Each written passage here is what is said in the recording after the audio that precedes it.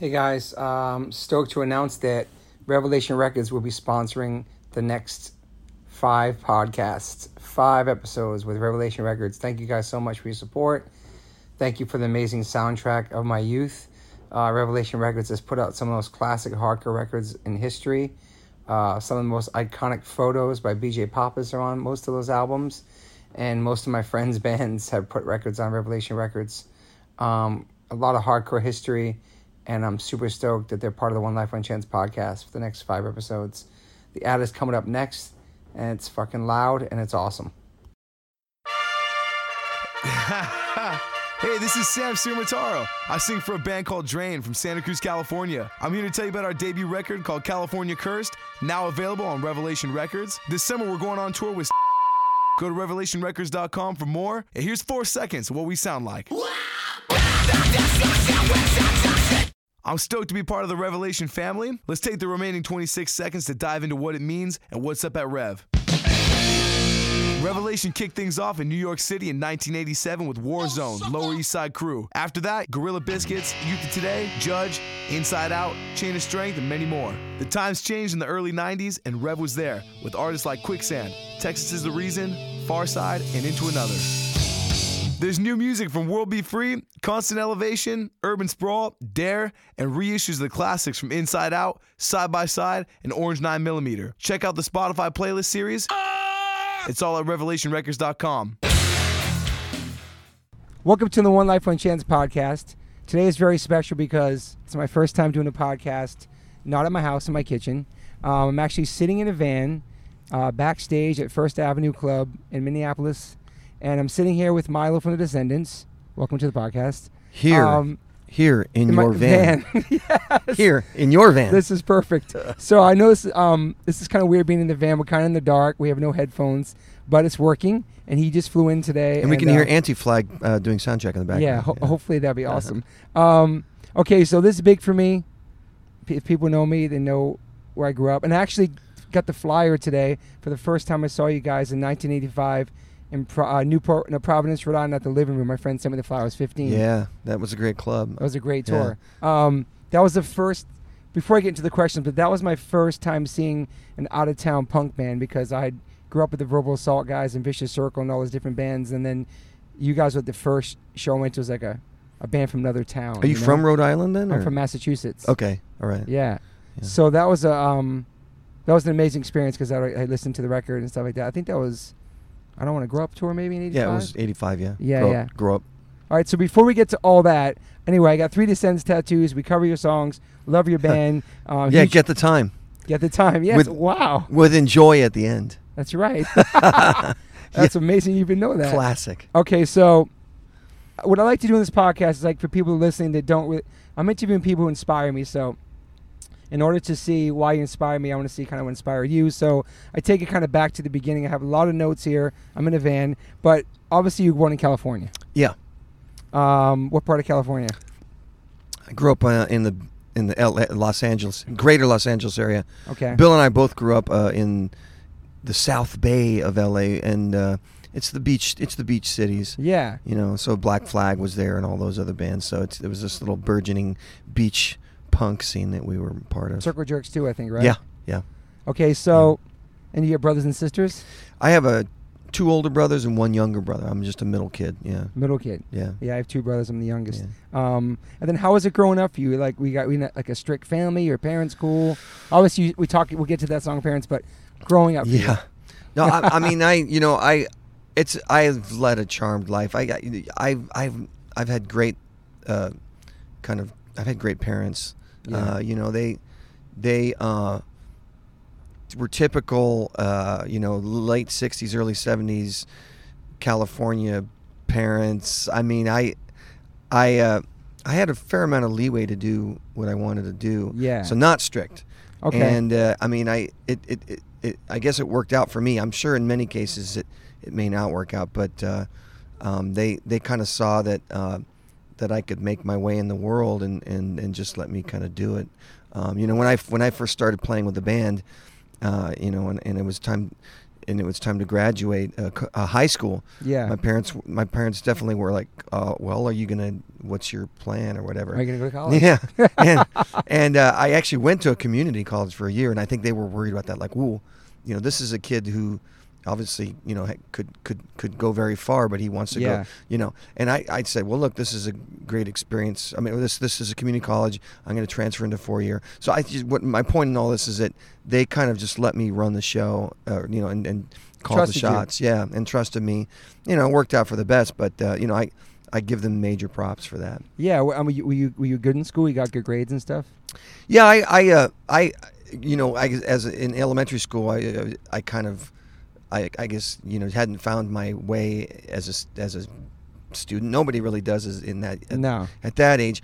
But I think at some point it clicked with me, like, oh, I could do this, and it could be something I'm good at. So I did pretty well at school. It wasn't something that I kind of lorded over people about, but I felt like if there's something that you're good at, and then that helps you to kind of enjoy it too. So I did. I definitely got to the point where school was something that it wasn't like as a heinous a thing as most people make it out to be. Yeah. Did you play sports? I was in cross country in high school. Wow, that's amazing. So yeah, it's funny because I look back on that period and it's like I the whole thing with the band is like I got in the band because I was a nerd. Yeah, but I was a nerd, but I also did play sports. It was kind of weird to look back because I had to kind of redefine myself after the fact, like that I actually was kind of like something between a jock and a nerd. If such a thing exists. I don't know. It might now, but maybe. Yeah, maybe not then. Yeah, and of course I had glasses from an early age, so I think that's really what for me made me more of a nerd than anything else was the glasses. Yeah, that's like the stereotype. Yeah. So. Wow. So you did good in school. You played sport. Did cross country and stuff. Did you say cross country, right? Yeah. And then, so how were you? Like you said, you were a nerd. Like, were you like kind of a black sheep in school? Did you have a group of friends? Did you feel like an outcast? Did you feel? Yeah, like a nerd, I was. Or? I mean, that's the thing is I think even though I had my cross country crew, I had various people that were my unit. Yeah. But yeah, I never we never were really accepted by the the BMOCs and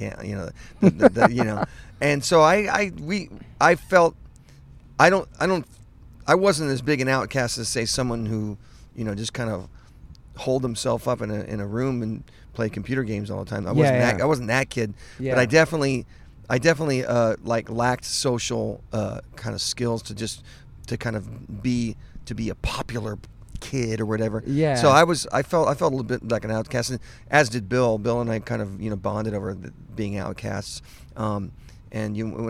I think the thing about me getting into the Descendants is that it kind of coincided with me as a senior just being like, I've just decided I don't care what other people think. Love that. I just like, because you go through high school and it's like the first couple of years you're a freshman, sophomore, you're like, oh, don't do anything goofy. Don't do anything that's going to make you people ridicule you. Yeah. And so you just keep a really low profile. And then after a while, I was like, fuck that. I just want to do. If I want to be a spaz, I'm going to be a spaz. And if I'm going to be a nerd, I'm going to be a nerd. I should just embrace it. And that's when I got into punk rock, and it all kind of blossomed from that point. So in your senior year, that's when you got exposed to it, kind of? Yeah. I mean, I was listening to New Wave probably as a sophomore and as a junior maybe. But then I did discover Rodney on the Rock, the KROQ, and I discovered bands like X and whatnot. And that kind of set me, on the path towards, discovering all that great LA punk that was happening at that time. And then I discovered Bill's band because he came to school with the Ride the Wild single that he was peddling, and I bought it off of him, and it immediately became they became my favorite band immediately. Wow. And I just at that point I went to go see them practice at the church, and just kind of horned my way into their whole scene. So that was like that's when you actually feel like you became yourself when you were seeing. You're like, fuck it, I'm gonna embrace who I am. Yeah. I'm with a bunch of other outcasts and freaks. I found this punk rock music. I can express myself and be part of this other family kind of thing, right? Absolutely. And then the nice thing about it is at that point it was somewhat of a family if you think about it, because all the bands were practicing at the church. Yeah. You know, you had Black Flag and Red Cross, and It's crazy. you know, and the band called The Last was practicing there, and the Descendants were practicing there, and so it's like you had these some of the older punks who who had the wherewithal to put on shows, and they would just have all the other bands on the bill, and Yeah. they kind of took us under their wing, and it was just a great kind of, like I said, family kind of relationship where they would help us out, you know. Yeah. So you get into the music, and then does Descendants start when you're in high school? Once you get out, does it start as your senior? Descendants. Oh well, the Descendants. Bill started that when he was, I think, probably a sophomore, and then Okay. and they had been together for about a year and a half when I kind of discovered Okay. them. So I joined in '80. An In 80. '80, yeah. Wow. You know, and like I said, I was a new waver, and I hadn't really. My girlfriend's a surfer. Yeah. Sorry. Go ahead. And I'd gone to see Black Flag at the Pollywog Park, which was kind of this legendary show that they did. Yeah. But I had no idea who they were at the time. I mean, I watched these guys play, and I was like, what are they doing? Like, because I was still a new wave kid. Okay. I knew who Black Flag was, but I hadn't heard of their music, so it all just kind of went over my head. But probably back then it was crazy too. Yeah. Well, you know, I mean, no one at that Pollywog Park show, it was literally like 20 punks, you know, moshing on stage, and then a bunch of families throwing food at them. Really? Because it was supposed to be an outdoor picnic show, you know. Wow. So and somehow Black Flag convinced them to let them play. I don't think they really knew who Black Flag were. This is the organizers at the park. The park organizers got them to, and so they start playing, and all these families were assembled at this amphitheater to watch them play, and they're all like, it's a picnic, so everyone's bringing food, and then all of a sudden all the food's, you know, landing on stage after a while. That's So, yeah, crazy. So okay, so then you joined. So how old were you when you joined Descendants? I guess I was 17. Yeah. And so what did your parents think about that? At that, you said they were supportive and stuff, but they also probably wanted, like, you to go to college, all that stuff, to get it, you know. I mean, I think that they were kind of watching it from afar, kind of just keeping an eye on what was going on with it. Like, okay, where is this going to head? He's I think this is the great thing about my parents, and I think this is the way parents ought to be, is if a kid shows passion for something, Yes. you just kind of let them run with it. 100%. You know, and just you can keep tabs on whether they're going down a bad path or whatever, but don't shut the door on anything. Yeah. You know, that's kind of the thing. So they kept the door open for me to do it, and I you know, kind of I guess I rewarded them by not becoming a drug addict. So Yeah. I was going to ask you that. Yeah. Did you experience with drugs and alcohol when you were young, or no? No, I didn't. I mean, I think, I mean, it was all around me, but I just never really, you know, it always was something that was a little bit, like, I don't know, a little scary to me. And I was just kind of like, yeah, I'm not going to do that. And so when I got in the band, we were all kind of like, you know, not doing drugs or whatever, you know, and even though, you know, in a punk rock band, of course, you're exposed to that all the time. 100%. But, you know, I think, you know, we were never a straight edge band, but we were never a band that was a druggy band either. Yeah, just a caffeine band. Caffeine. That was our main drug. Yeah, that's pretty much happened after I joined. Pretty soon after I joined, Bill was saying, "Hey, I got this friend, and we go out fishing, and he can stay up all night." And I go, "How are you doing that?" And his friend says, "Well, I take these drugs." And then Bill says, "Well, I'm not going to do that. Fuck that." So he would make this thing called a bonus cup. Yep. And he would put a bunch of instant coffee into a cup, and then fill it up and make this sludge that he would then drink, and then he could stay up all night because they would go out fishing. That was their gig, was to go out fishing all night. So that was how we got into coffee, was through the bonus cup, and you know, that was our drug. That's still our main drug. Yeah, I think it's the first time I ever even heard like a punk band talking about coffee. All I knew was my mom drank coffee. It was like an adult thing. And then you guys started talking about it. I was like, holy shit, coffee. Yeah. Like these punk rockers are drinking coffee. Yeah, and it's pretty awesome. I had coffee before, but I think when I joined the band, it was like trial by fire. It was like, oh, I got to drink all this coffee, you know. And I got into the bonus cup too, you know. So we all, you know, because you know, if you have 3 out of the 4 people doing bonus cups and the fourth one's not doing the bonus cups, then he's always behind everyone else.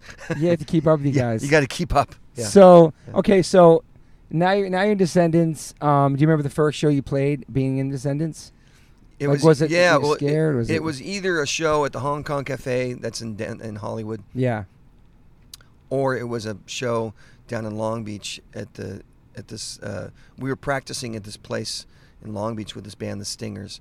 Okay. I mean, the only thing I do remember, aside from the location, is just that I was really shy. I mean, I'm just like, here I am trying to be a singer, but I came out of this high school background where I was a really kind of a wallflower. Yeah. I was just like a shy kid, not really wanting to kind of, reach out to anyone. Let alone express yourself and be on the stage with a microphone. Yeah. So I think for the first, several shows, I'm sure I was just staring at the floor, and just kind of like, I'm singing here, So it took me a while to kind of break out of that and just realize that, I could have fun, and B, it's the music that got me to where got me to get on stage. So let confidence and stuff. Let that same thing, let the music get you to kind of, maybe just project something out. Project a personality out, basically. Yeah. Were you writing songs before you joined the band, or like? I mean, I had written a few songs before the Descendants that were really just me futzing, like I had no clue what I was doing. I mean, the first song that I wrote for the Descendants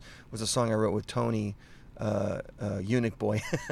That was probably the first one. And then M16, I think M16, maybe Eunuch Boy was first, but then M16 was second. M16? M16 was on that first record that we did. Yeah. But I wasn't. So they had already come up with all this material before I joined, and we worked it up together and did it. But like a lot of the first songs that got written were Frank's songs or Tony's songs. Bill, all three of them had written, and there was some point where Tony said, "Dude, you're the new member. You should write some songs too." And I said, "Well, okay, I'll bring in some lyrics." And he said, "I'll write some music for it," and that was what Eunuch Boy was. And then he had music from M16, and I wrote words for that. Okay. And then finally, I wrote my first kind of complete song for the band. That was Hope. Wow. Okay. That's so amazing. Hope was the first one that I wrote that was fully mine. Yeah.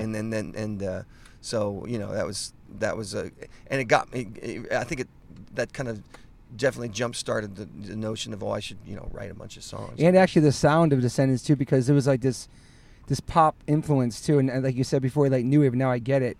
Because it wasn't just straight, I don't know, the typical punk. It had more melodies to it. I know Ramones have melodies, too.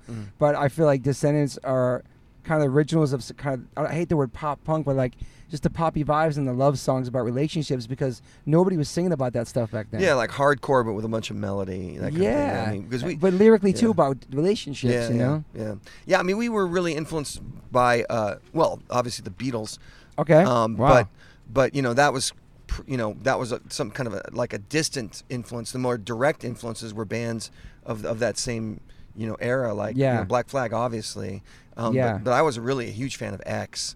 And and X was probably my gateway band into punk rock, really. Got you. But then there's this band called The Last, and they actually were neighbors. They were, we lived in the beach cities, and they were also in Hermosa Beach, and they were a band that they took the Beatles and basically made it more aggressive and intense, like a more aggressive, intense version of the Beatles, which is essentially what we were aiming at too. Yeah. So when they were, we idolized those guys. They still play out. If you listen to some of Bill's songs, especially, you can hear a lot of Last influence. I mean, it's the idea is to write melodies, but to kind of write really, kind of more intricate or complex melodies, and put that over punk rock. And that's kind of what Bill tries to do. But The Last, I'd say if you think about our band as being a kind of amalgam of The Last and Black Flag, that's kind of, that's not so far off the mark. So those are like the major influences for you. Yeah. Was it any particular record or I know you said Black Flag and them, but like they kind of like, holy shit, like this is something I want to, I don't know, like your biggest inspiration, I guess, for your writing and your song. I guess you just said it basically, but yeah, I mean, the Last put this record out called LA Explosion that just blew our minds. Okay. I mean, it was. Bill told me this just a few weeks ago because we were hanging out and talking about The Last, and he's like, he put the first time he put on that LA Explosion, he thought, wait a minute, these can't be guys that just live down the street from us. There's no way. How could these guys just be down the street? Because it was like this immediate, like, these guys are geniuses, you know? I mean, it's like, wow, you know, the fact that they could just put together these really, really sophisticated Beatles-esque kind of songs. So I'd say, you know, LA Explosion, all that early Black Flag stuff. And then I got into the Germs.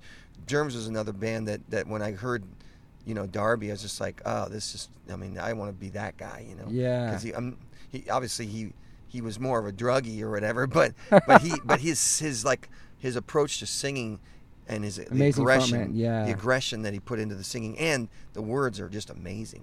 What he would write as a lyricist. So when you guys came out with your sound though, at that time, for being with all the melody and stuff, did people? Was it really it was like a breath of fresh air in a sense when you guys came out? I feel like when I first heard you, because it was something that was aggressive. I could skate to it. It was harder punk rock, but then also had melodies and had like this pure emotion to it that I didn't feel when I listened to, I don't know, Sex Pistols. I love them. It was something different for me. But then when I hear Descendants, it had like more of a, I don't know, personal message for me. You know what I mean? Like, did you deal with like some heartbreak in high school and stuff, or with girls? Yeah, or? I mean, you know, I would say, you know, all the songs on that first record, they're autobiographical, and so you know, I think we all had girl problems.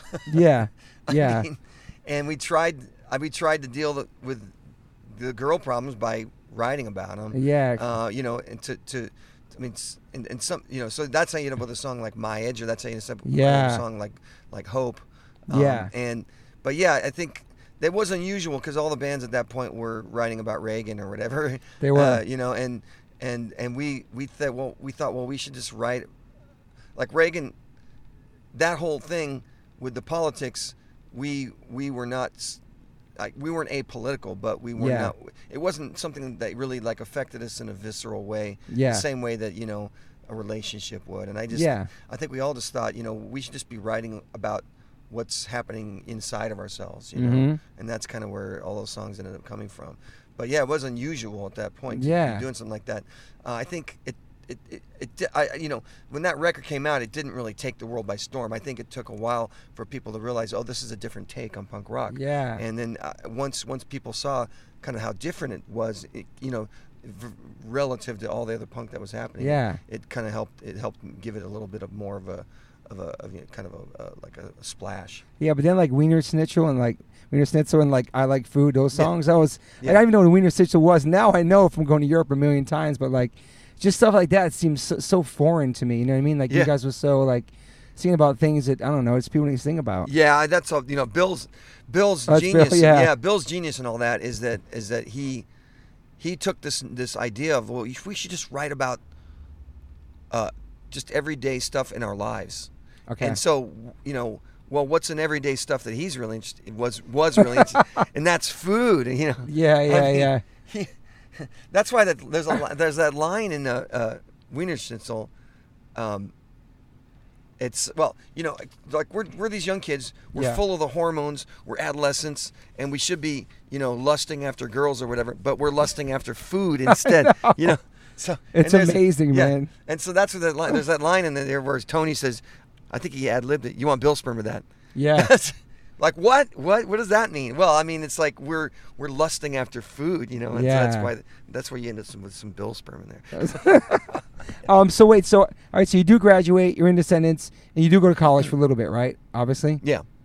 But what was your goals at that point? Obviously, you're in Descendants. Obviously, so did you want to be a singer? Is this something you dreamed about, being a musician, or just kind of happened, or did you have goals to just? Obviously, we're going to get to what you actually also do. But like, what was your major, or like, what was your goals? Yeah. Well, we started when I joined the band, I was thinking, I was just swept up in the whole enthusiasm of the moment, and it was just like, this is the best thing ever.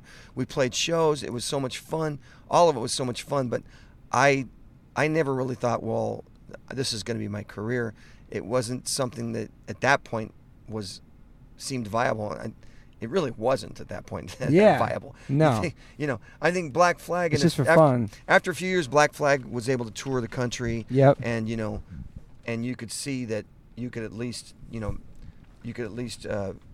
maybe make break a living. even. Yeah, break even. Yeah, break even. But yeah. but at that point, I was like, this is fun. This is a, blast. But I'm gonna go do my other thing, which is, I was really focused on, kind of advancing in the academic world, basically. Yeah. And so I did. I told Bill and the guys that let's make this record, and I'm gonna go to school, and they were pretty understanding because all they had to do was take a look at me to. I'm just like kind of like at that point, especially, I just exuded like nerd energy. He's like, yeah, this is a guy who's gonna do well. He's gonna do well in school, or whatever. So, but it's cool. You always had a plan B. A lot of people don't have that. So, like, you know what I mean? Like, you could kind of do both. Yeah, that's to me has been the most surprising thing about all of it. Looking back on all of it, is that, for all the years where I was kind of like, bouncing back and forth amongst these two things, I was always thinking, oh well, the music's great, but I need to have the backup of the stable, science career. And then I come to find, literally just a few years ago, like, whoa, I had it all backwards. Like 180 degrees opposite. The stable thing was the music, and the science career was the one that was sketchy. Wow. Yeah, so it just kind of had it all backwards. And that's something I could not have predicted at the start of it all, for sure. Yeah, so so you're a biologist. Yeah. And so what was that like becoming that? Yeah, well, so I went to undergrad down in San Diego, UC San Diego. Got my degree in biology down there, and then after did that, we toured a little bit more. We did some touring in the mid '80s. Yeah. And you saw us. I saw this a bunch of times. Yeah. And then I went off to grad school at that point. And after what record was that? What record was that? After in between? All. Okay. We did the All record in '87, and then I went back to grad school from '87 to '92. Was in grad school, and I was kind of keeping tabs with what the other guys were doing. They formed a band called All. Yeah. And All was shout out to All, out. great bands. And All played around, and I would occasionally jump on stage and this kind of thing. I remember that. And then in '95, I contacted Bill and said, hey, I got some songs, and maybe we should record. So we made the Everything Sucks in '96. I know, man. And at that point, I was done with grad school, and I was doing what's called a postdoc, which is what you do when you graduate from when you finish grad school, and then you can't find a job, basically. Okay. That's the way it works, basically. In certain fields, it's almost de rigueur that you're gonna just do you're gonna do a postdoc, because you have like this surplus of PhD students, okay, and not enough jobs, and that's how you end up doing further kind of studies, and so that's why I was doing a postdoc. So I postdoced in Madison, Wisconsin, in the mid '90s, basically. Okay. And then finally I moved out to Delaware. This is where I live now. Yeah, why out there? Well, my wife got a job at the University of Delaware. Okay. And I just followed her there, and I eventually landed a job at DuPont, a big awesome. mega corporation there. Yeah. And that's where I've been ever since. And I stayed at DuPont from 2001 to 2016. Oh, wow. And then they laid me off, and now I'm a musician. Wow. So that's not the end of it, though. That's not the end of being... I think it may be the end of it, because I just, I gave it my all. No pun intended, yeah. And I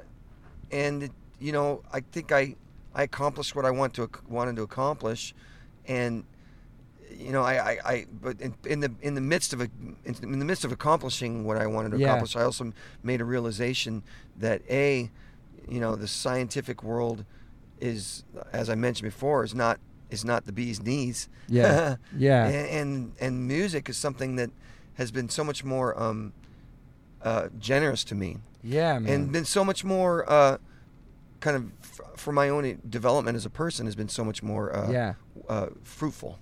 Yeah, and so from the beginning, it helped you come out of your shell and just be yourself, like you said, and like.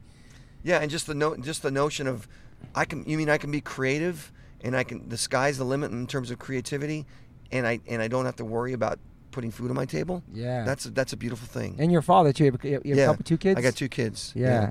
So when did you become a dad? What year was that? My son was born in 2002. My daughter was born in 2004. So he's about ready to graduate. He's finishing up. He's got a senior year of high school. So, Yeah, my son's 11th grade now. Okay. Yeah. Yeah, it's crazy. So Yeah. becoming a parent and then also having the song about parents and just being one, it's crazy to be like kind of a punk parent, right? Yeah. Like, It is. I mean, I think, your kids are on stage reading all logistics, reading all that. It's amazing. Yeah, they don't do that anymore because we don't play the song, but that was fun. Part of the reason why when I got back into the band, for the umpteenth time in 2011, because I was at DuPont just kind of doing my DuPont thing. Yeah. And I'd reconnected with Bill in 2011, and my daughter was only 7 years old at the time, and I played her some Descendants.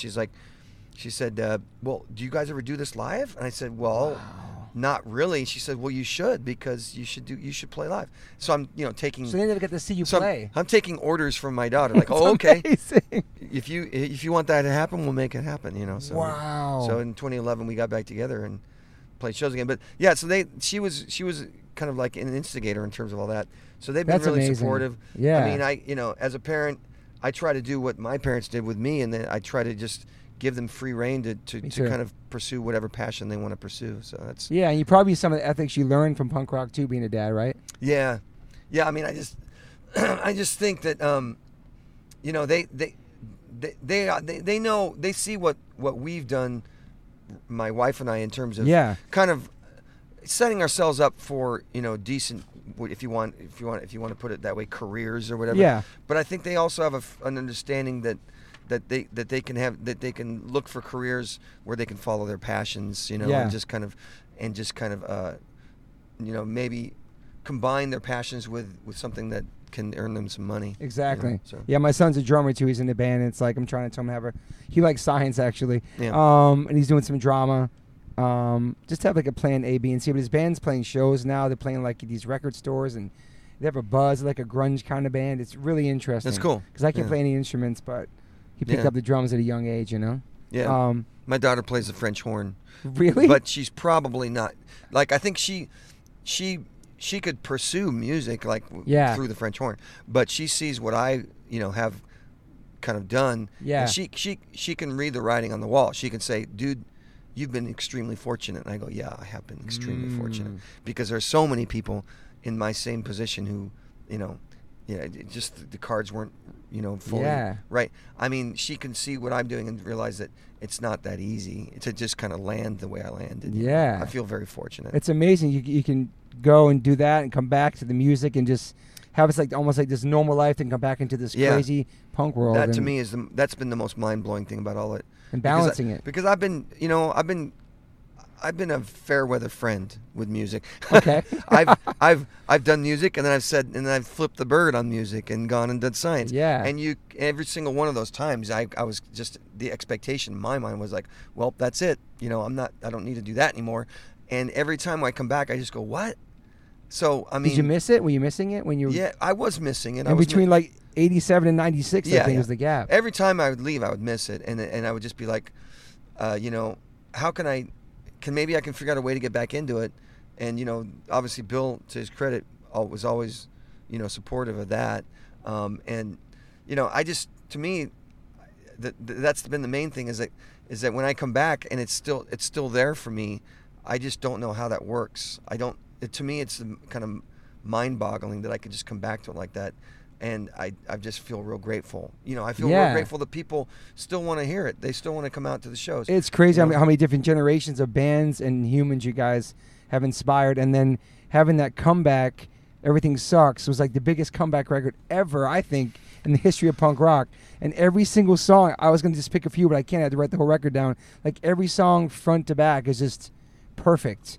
What did that even feel like to even make that? I think Brett Gurewitz produced that one, did he? Yeah, Brett. Yeah. Well, I mean, Bill produced it, but Brett was, kind of footing the bill or whatever. Yeah, Epitaph. Right. But I mean, we were obviously in close contact with Brett through the whole thing. But it was recorded out in the blasting room. Bill's studio blasting room. But I can just remember, when we tracked everything, and it was quite a few songs, many that didn't go on the record really.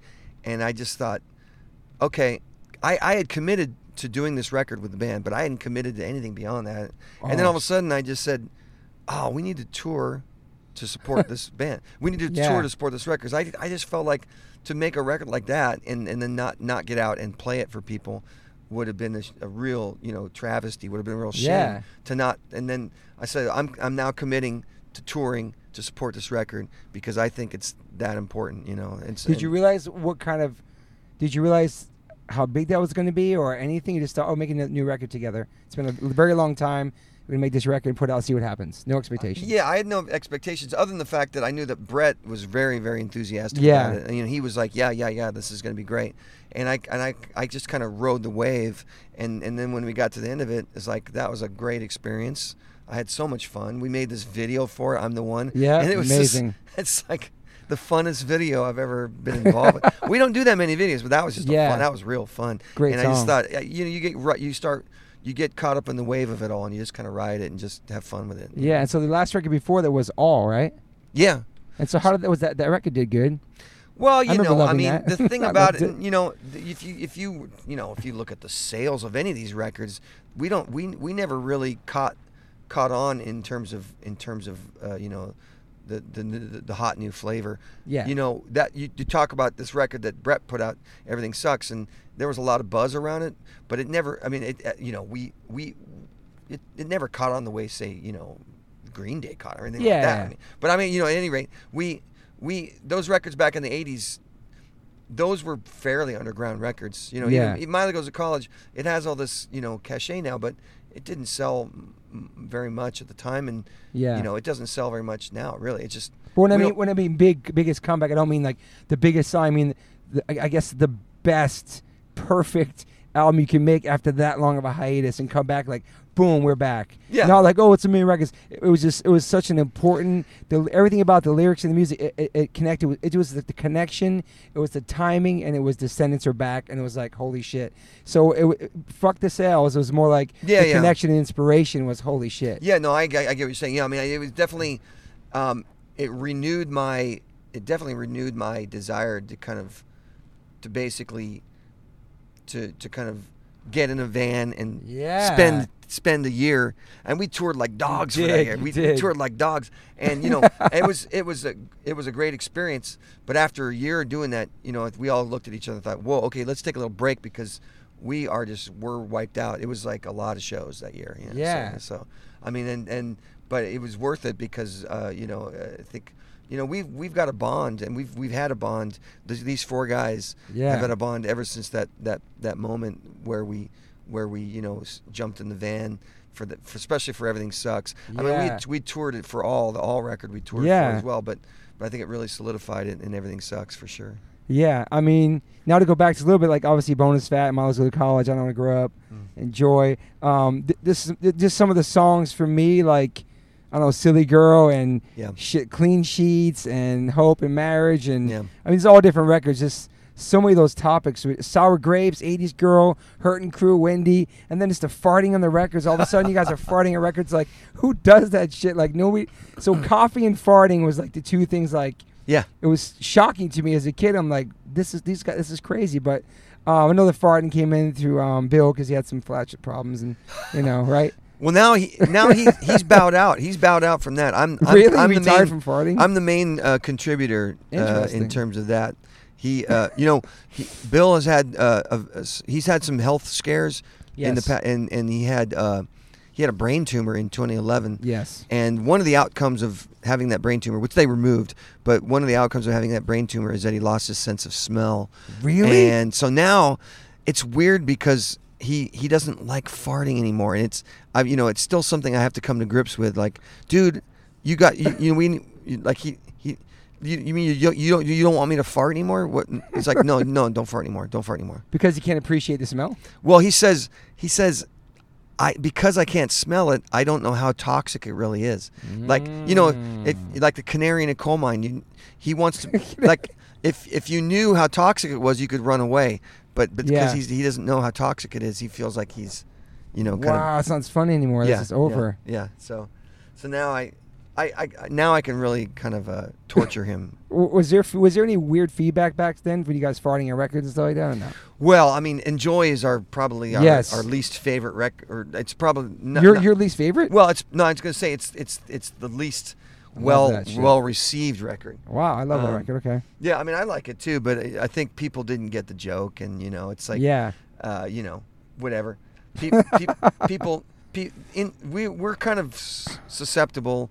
We're suckers for really infantile humor. Yeah. Obviously. Yeah. And I'll go to my grave laughing at farts. Yeah. I mean, I'll fart when I'm on my deathbed. I'll fart and I'll laugh. That's probably how it works. So, yeah.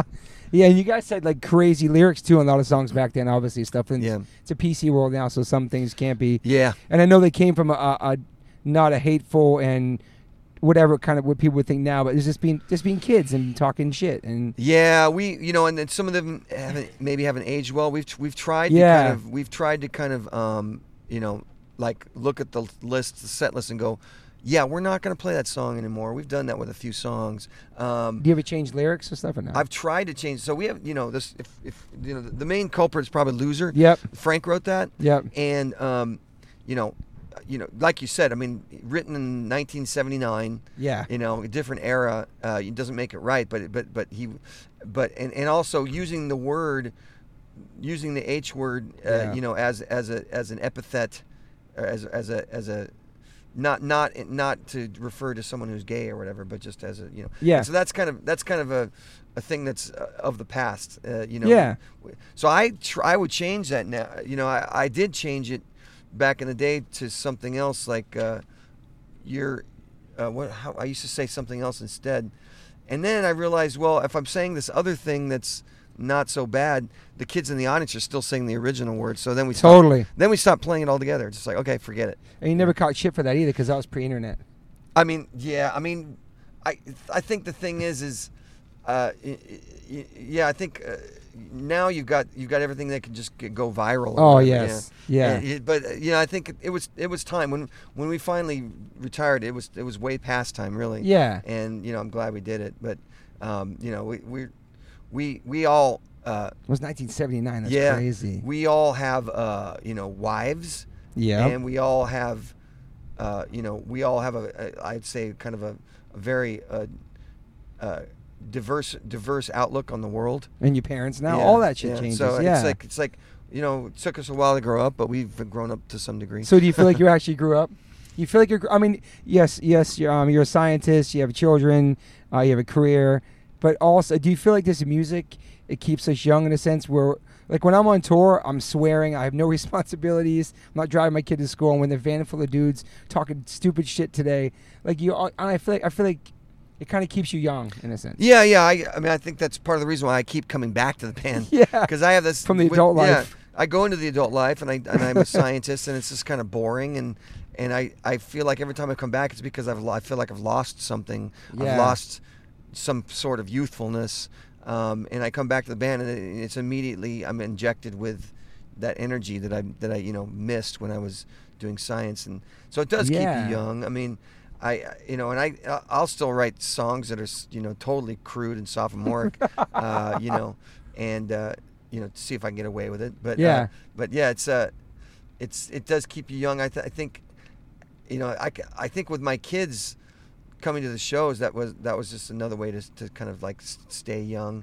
Yeah, for sure. Yeah, and it's been great. It's been great because I feel like my kids view me as a really unusual parent, because I've got this whole thing that I do that's much more of like a kid's thing as opposed to an adult. It's a totally thing. different world, man. Yeah. So when you're in Delaware, like, do people know you or recognize you or know you from? Do they know that you're in this other band? Like, do they know you? I mean, I'll occasionally get recognized, but I mean, it's not. To me, it's fine. I when I do get recognized, it's kind of fun, because it's like, it's like out of the blue, someone just kind of, you're like Clark Kent, like you have like this whole demeanor, then you're on stage, you're this. I don't know, it's crazy. I think I've had people two lives. When I was in DuPont, I had people from my job coming to see me play, and they were like, kind of, really kind of flabbergasted by the whole thing. Like, wait a minute, you're not like that normally. So why are you like that on stage? I was like, well, this is another side of me that's coming out. Even your kids seeing you for the first time must have been like, oh, that's my dad. Like, what the hell? He doesn't act that way at home. Did your parents go see you play? Yeah, I don't know if my dad ever did. My mom saw me numerous times. Okay. Yeah, and she's actually still alive. And wow. But she's now at the age, like, last couple of times we played in L.A., she said, "Oh, I should come to the show." And I said, "No, it's going to be too hard to navigate the whole, where do you put him side stage?" Yeah, it's stressful. And she's 90 years old, so it's like 90. Yeah. Wow. So. You think she listened to some of your songs and the lyrics back then or anything, or not? Your parents, even that song? I'll have to ask her about that. I think that's the thing with my parents, again. I mean, they probably listened to all of it and were just horrified, right? But they were like, this is his gig. Yeah. This is what he's doing. It's a creative outlet, and totally. And they probably just had to kind of shrug their shoulders and, because any parent, who would listen to what we did back then would be like, whoa, what are these? This is like, this is out there. Do you find yourself with your kids' music? What do they listen to? My son listens to like really new, bad, like mumble rap. He's into death metal. So we found like two types of music that kind of we didn't turn him on to. He's heard punk his whole life and other types of music, but like he's into like crazy death metal, and he kind of found a way to rebel against us, I guess. Yeah, my son went through a period of being into EDM, and I oh wow, yeah, and I was like, I was a little bit, concerned, like, oh no, my son can't be into EDM. But then he got into rap. He kind my of. son's into hip hop. Yeah. Now he's into hip hop and he's into trap and Max too. Yeah. And I find trap really funny because no matter where you are, if someone's playing trap, all you hear is that hi hat. Yeah. Like if they got headphones on, you can hear the hi. You can hear just the you don't hear anything but the hi hat went through headphones. Wow. And so whenever what are some artists? Do you know any names? Milo starts talking about trap music. This is gonna be amazing. Oh, the mumble stuff. Is he like Travis Scott? Yeah, he likes Travis I took my son to that show. There was stage diving. There was a mosh pit. Yeah. I looked at my son and go, why are they mosh? He goes, why did they mosh at your show? I was like, all right, fair. Yeah. It was crazy, man. Yeah, Travis Scott. He likes a lot of really obscure trap because I can't name any of them because they're just, and he goes on the Spotify and he says, check this guy out. He's only got like 20,000 views. He's really underground and he's listening to all this stuff, Wow. So, it's cool when your kids can educate you on it because I grew up with hip hop too. Like, a lot of the old stuff, so I play my son the old hip hop. He plays like the new stuff, and then like some of this really intense death metal. I say, why don't you check out like Slayer or maybe Obituary? He's like, nah, this is a real okay, because he wants to find his own thing, So he's death metal and hip hop together. Yeah, that's cool. Yeah. But then his band sounds like Mr. Bungle on some like some grunge music. It's weird, man. It's it's interesting. Have you gone to a hip hop show with your kids or anything or no? No, but definitely my son he's getting to that age where he's starting to ask, like, I mean, wait, how old is he again? He's almost, he's 17, so he's wow, yeah. I mean, he's like, he could go to the shows, and so like I was looking at my phone at Songkick because Songkick is where you can look at it. It shows what bands are playing, and some hip hop band popped up, and he's like, they're playing locally? And I was kind of like, this is cool because he's doing what I was doing when I was his age. Like, I got to go see some local bands. But we had to find a flyer or something. Yeah. Back then it was a flyer. Now it's Songkick. It's just on your phone. That's crazy too. Yeah. So like you guys, it's crazy. Like it was almost like you were not in a time warp, but you were gone for such a long period. Everything changed, internet, all. Then you came back with everything sucks. It's just a whole new world. And then to come back and all these people love you and this young and old people at your shows and. You guys are bigger than you ever were before, and it's crazy, man. Crazy. To me, it's been just a complete, windfall in the sense that it was not anything I ever expected, not even something I really even thought I wanted. Yeah. When I was back and doing my science gig, like, oh, I'll just do science. But just in the past few years, where like I got laid off by DuPont, and then I said, well, you know what? Maybe music should be my career. So like, as of like 2016, music became a quote unquote career. And that's been amazing because I realized that there's all these things that when I was treating it more as a hobby, I wasn't getting down to the nitty gritty of what Yeah. music can be for me, what music can help me become. Yeah. You know, in terms of being a songwriter, or in terms of Yeah. being a singer, even Yeah. learning how to kind of to not lose my voice, or to. I was going to ask you that Yeah. because we had some issues. You do warm-ups now? I do warm-ups. I do all that. You know, Me too. I love it. and I just, it's something where Taking it seriously, it's your taking tool. it seriously, and you know, you think, well, now that it's a career, well, now it's going to be dumb and boring and old. But no, taking it as a career means that all these things that I used to just not care about, I care about a lot. Yeah. And now that means that it's a challenge, and I have a whole new set of challenges I never had before, because of the fact that it's something that's like, this is my thing, you know. And it's crazy this late in your career to even feel that way and be re-inspired at your age and everything you've been through and how long your band's been around, and to now it's like a full-time thing. Yeah, When it really yeah. wasn't before, in the early beginnings, when you're young and you're hungry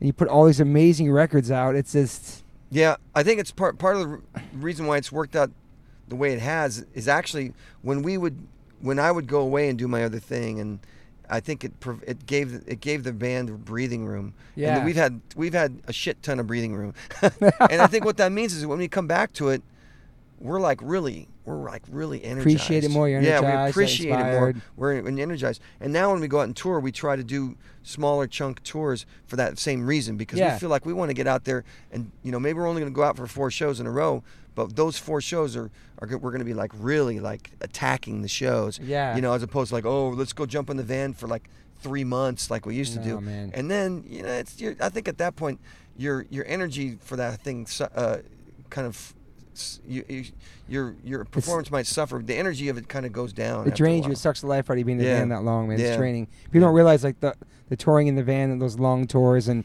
you love what you do, but you have family at home. And there's a lot of sacrifices, and you know, just playing that many shows, you can really get burnt. And Yep. you want to be friends first and foremost. Like, I'm lucky to say that all of my band were best friends That's on great. and off stage, and same with you guys. You have a relationship where it's not just on stage, and it's all about how you tour too. That can change a lot, man. Yeah, and we've tried to keep it.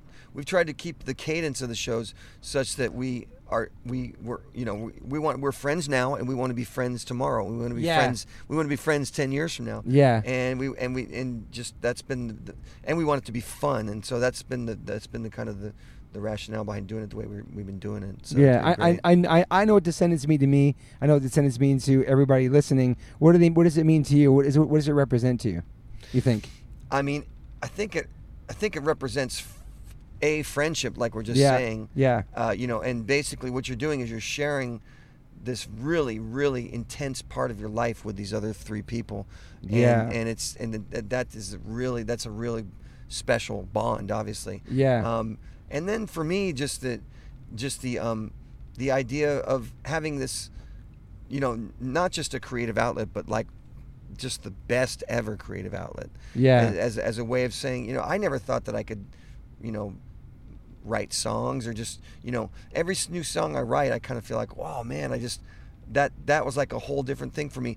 And you know, the sky's the limit. You know, you write a song and you kind of go, wow, that's like this record that we're making a record right now. And I've never really collaborated with Stefan on music. Okay. Or on songs. I mean, he would bring in his songs, I would bring in mine. Yeah. And, you know, in the few times that we had collaborated on songs, I felt like it was an experiment gone awry. Like a song like Schizophrenia or something like that. It's like, what were you thinking? Like that just didn't work. So, Yeah. but like he came in with all these songs without lyrics. Yeah. And I said, well, okay, here we go. I'm going to start tackling the things. And he and I have written about 15 or 16, you know, songs with his music, my words, and it's just been the most amazing thing. Wow. And, you know, to think about that, it's like, you know, we're now in our 50s and we're still inventing new ways to make music, and it's just Yeah. great that way. That's amazing, man. Shoot, I think I covered a lot of stuff, man. I was gonna ask you something else though. Oh, so do you have any regrets in life? Well, I mean, I guess my one regret is I didn't figure it out earlier. You Yeah. know, that this was where I was meant to be. I mean, Yeah. it's like I kept thinking, no, science is where I'm supposed to be, and the music's just this hobby thing. If I'd have figured it out, you know, back in the 80s or 90s that music was where I was meant to be. Who knows what what would have happened. We might never get Everything Sucks though. No, that's the thing. It's weird because I look back and think, well, maybe if I would have figured it out back then, things would have been, even better. But maybe they would have been worse because we've talked about how you have to take these. The nature of my psyche is I need to take these breaks maybe to kind of rejuvenate. Yeah. And maybe that wouldn't have worked out so well if I just would have been like career music guy from day one. Yeah, and all the timing worked perfect for you guys. Yeah. All like the gaps, everything, man. Yeah. Like, it's been great. What's your favorite Descendants album? Oh shit, that's hard. It's the one I'm making right now. Oh shit. Okay. Yeah. It's the one you're making now. That's the one we're making right now for sure. But you said Enjoy was maybe least favorite, maybe. Yeah, I mean, I think There's so many great songs there. Wendy, Yeah. Sour Grapes. Yeah, 80s I mean, Girl, fuck. Milo Goes to College obviously has a special place in my heart just because of the kind of circumstances in which it got made and just the fact that it kind of documented especially Bill's and my kind of friendship in terms of becoming musicians together. Yeah. So Milo Goes to College, great. Everything Sucks,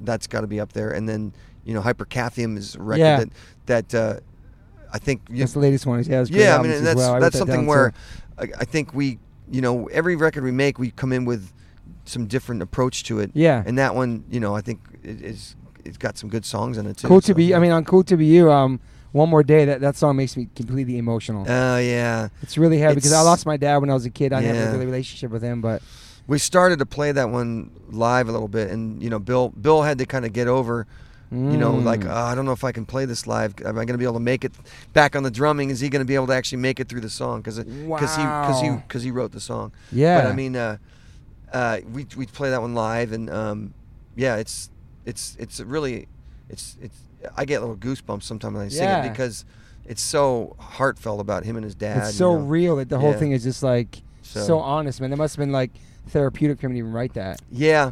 He wrote another one for Evan Dandu for the Lemonheads about his dad called Steve's Boy. Oh, really? Steve's Boy is in the same vein as One More Day. Okay. So check out Steve's Boy because it's okay.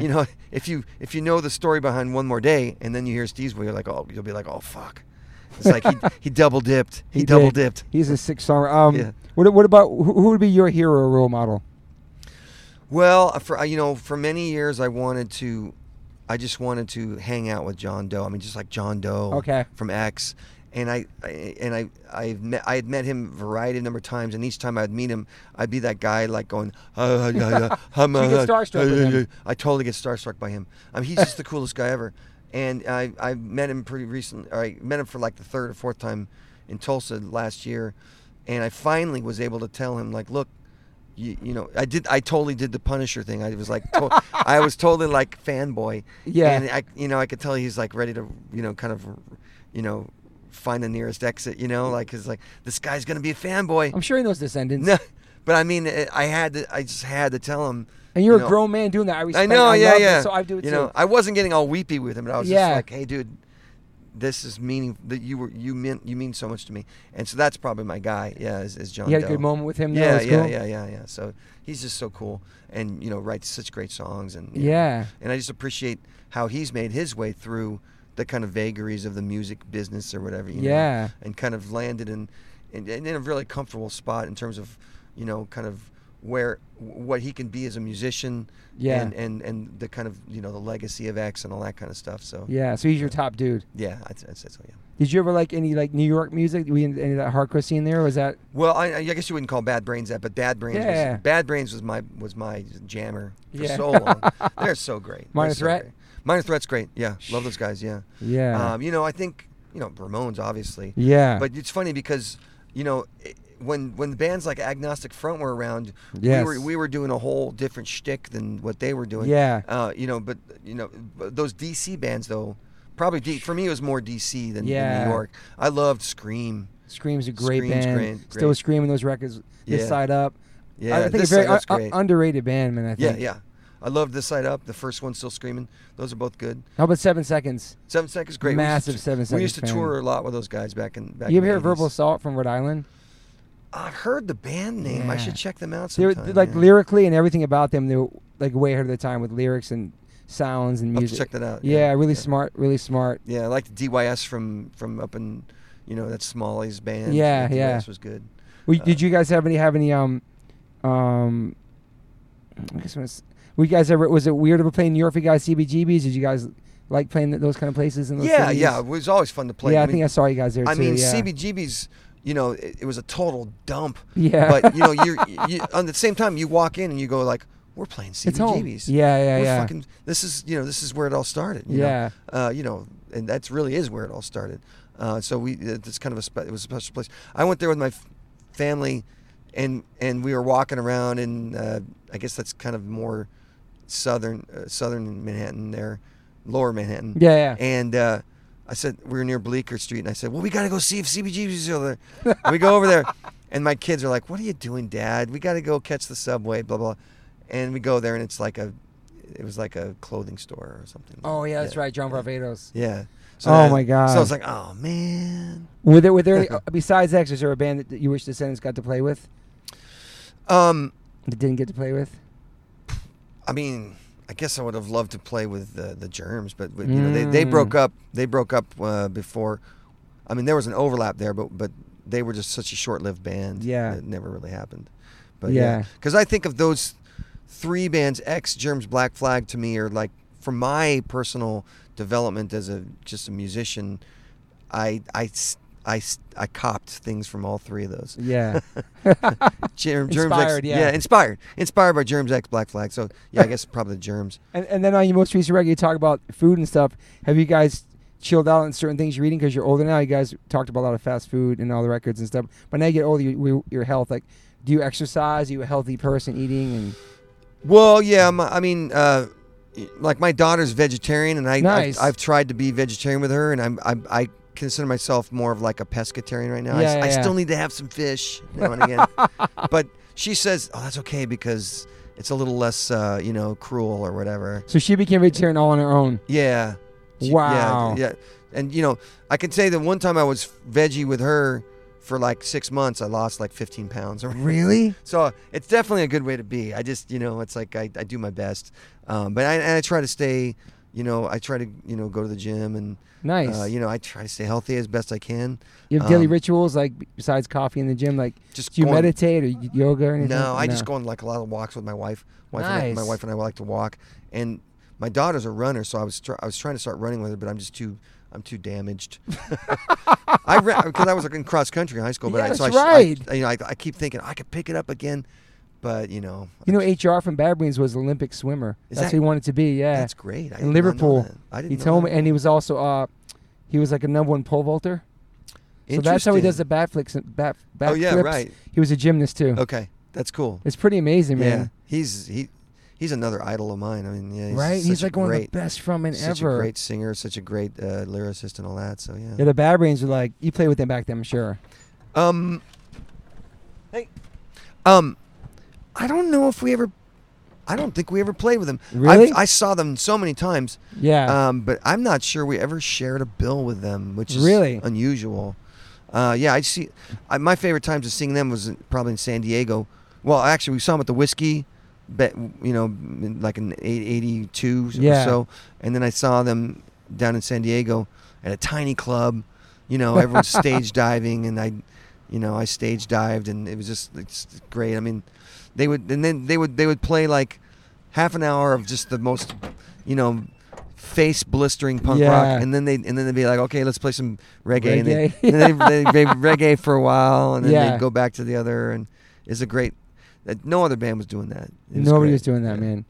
Do you feel like looking back now on everything that you've achieved in your life and all the records you put out and the touring and the music and where punk rock is at now, and I think we pretty much covered it anyway, though. I know it's changed, but like it's amazing that it's went through all these different generations and we can still play music, man. And people still come, and there's people bringing their kids to the show now. It's like I don't know whoever said punk's dead. Punk's dead. They were wrong. Punk's not dead. No, I think the nature of the music is so. I mean, it's important. It's especially now. It has a very healthy love of immaturity. Yeah. And so, of course the next generation is going to embrace that. Yeah. Some kid who's like 14 years old, and you they're listening to some band who's totally flipping off their parents. Yeah. So I want that. So I think it's the nature of the music that brings new kids into it, because it's for the kids. Yeah. It's for the youth. And so it's been fabulous, because we have shows where dad shows up with his kid. We probably even had a situation where granddad shows up. I'm sure. With dad, Yeah. with dad, 3 generations. Yeah. And that's just like beautiful. Yeah. Yeah, it's amazing. Now we're parents and still playing music. It's very, it's amazing. And I have such a different respect for my mom since I became a parent. My mom raising 3 boys on her own.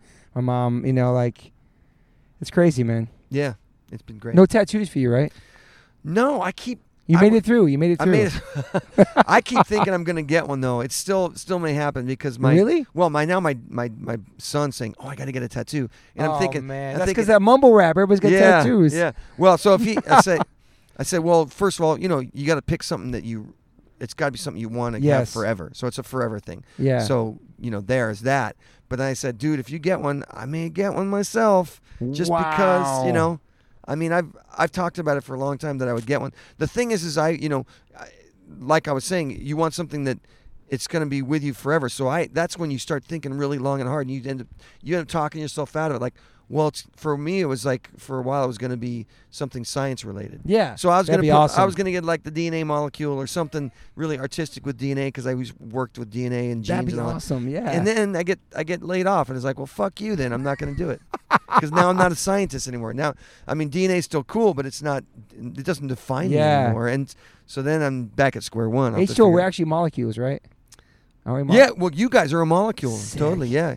So you have a H2O. You have a molecule on you. Yes, I do. Very good. So you got a molecule. I should probably get DNA still. It'd be cool to get your first tattoo in your 50s. Yeah. Well, I don't think I'm never gonna get all inked up, but I would definitely. How about a Descendants tattoo? No. It's too weird. Yeah. I don't like wear Descendants shirts. It's like one of those things, like, because also it's a little different for me, because if I get a Descendants tattoo, it would probably end up being that face, and it's like, that's a little too strange. It's you and yourself. Yeah. Who drew that originally? This guy Roger Dorline, he was a high school chum of mine, and he used to draw it during class when he was bored, and he would make these cartoons, like cartoon strips with the panels. Yeah. And he'd have me in the cartoon, doing like goofy stuff, being a dork or whatever. Yeah. And so that's how it got started. And then Bill, for that first record, said, well, we should use that cartoon on there. And that's amazing, man. Yeah. It's crazy how much effect you had on people who wear glasses too in punk rock.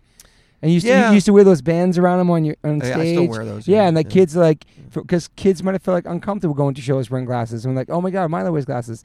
It's kind of cool. You made that cool.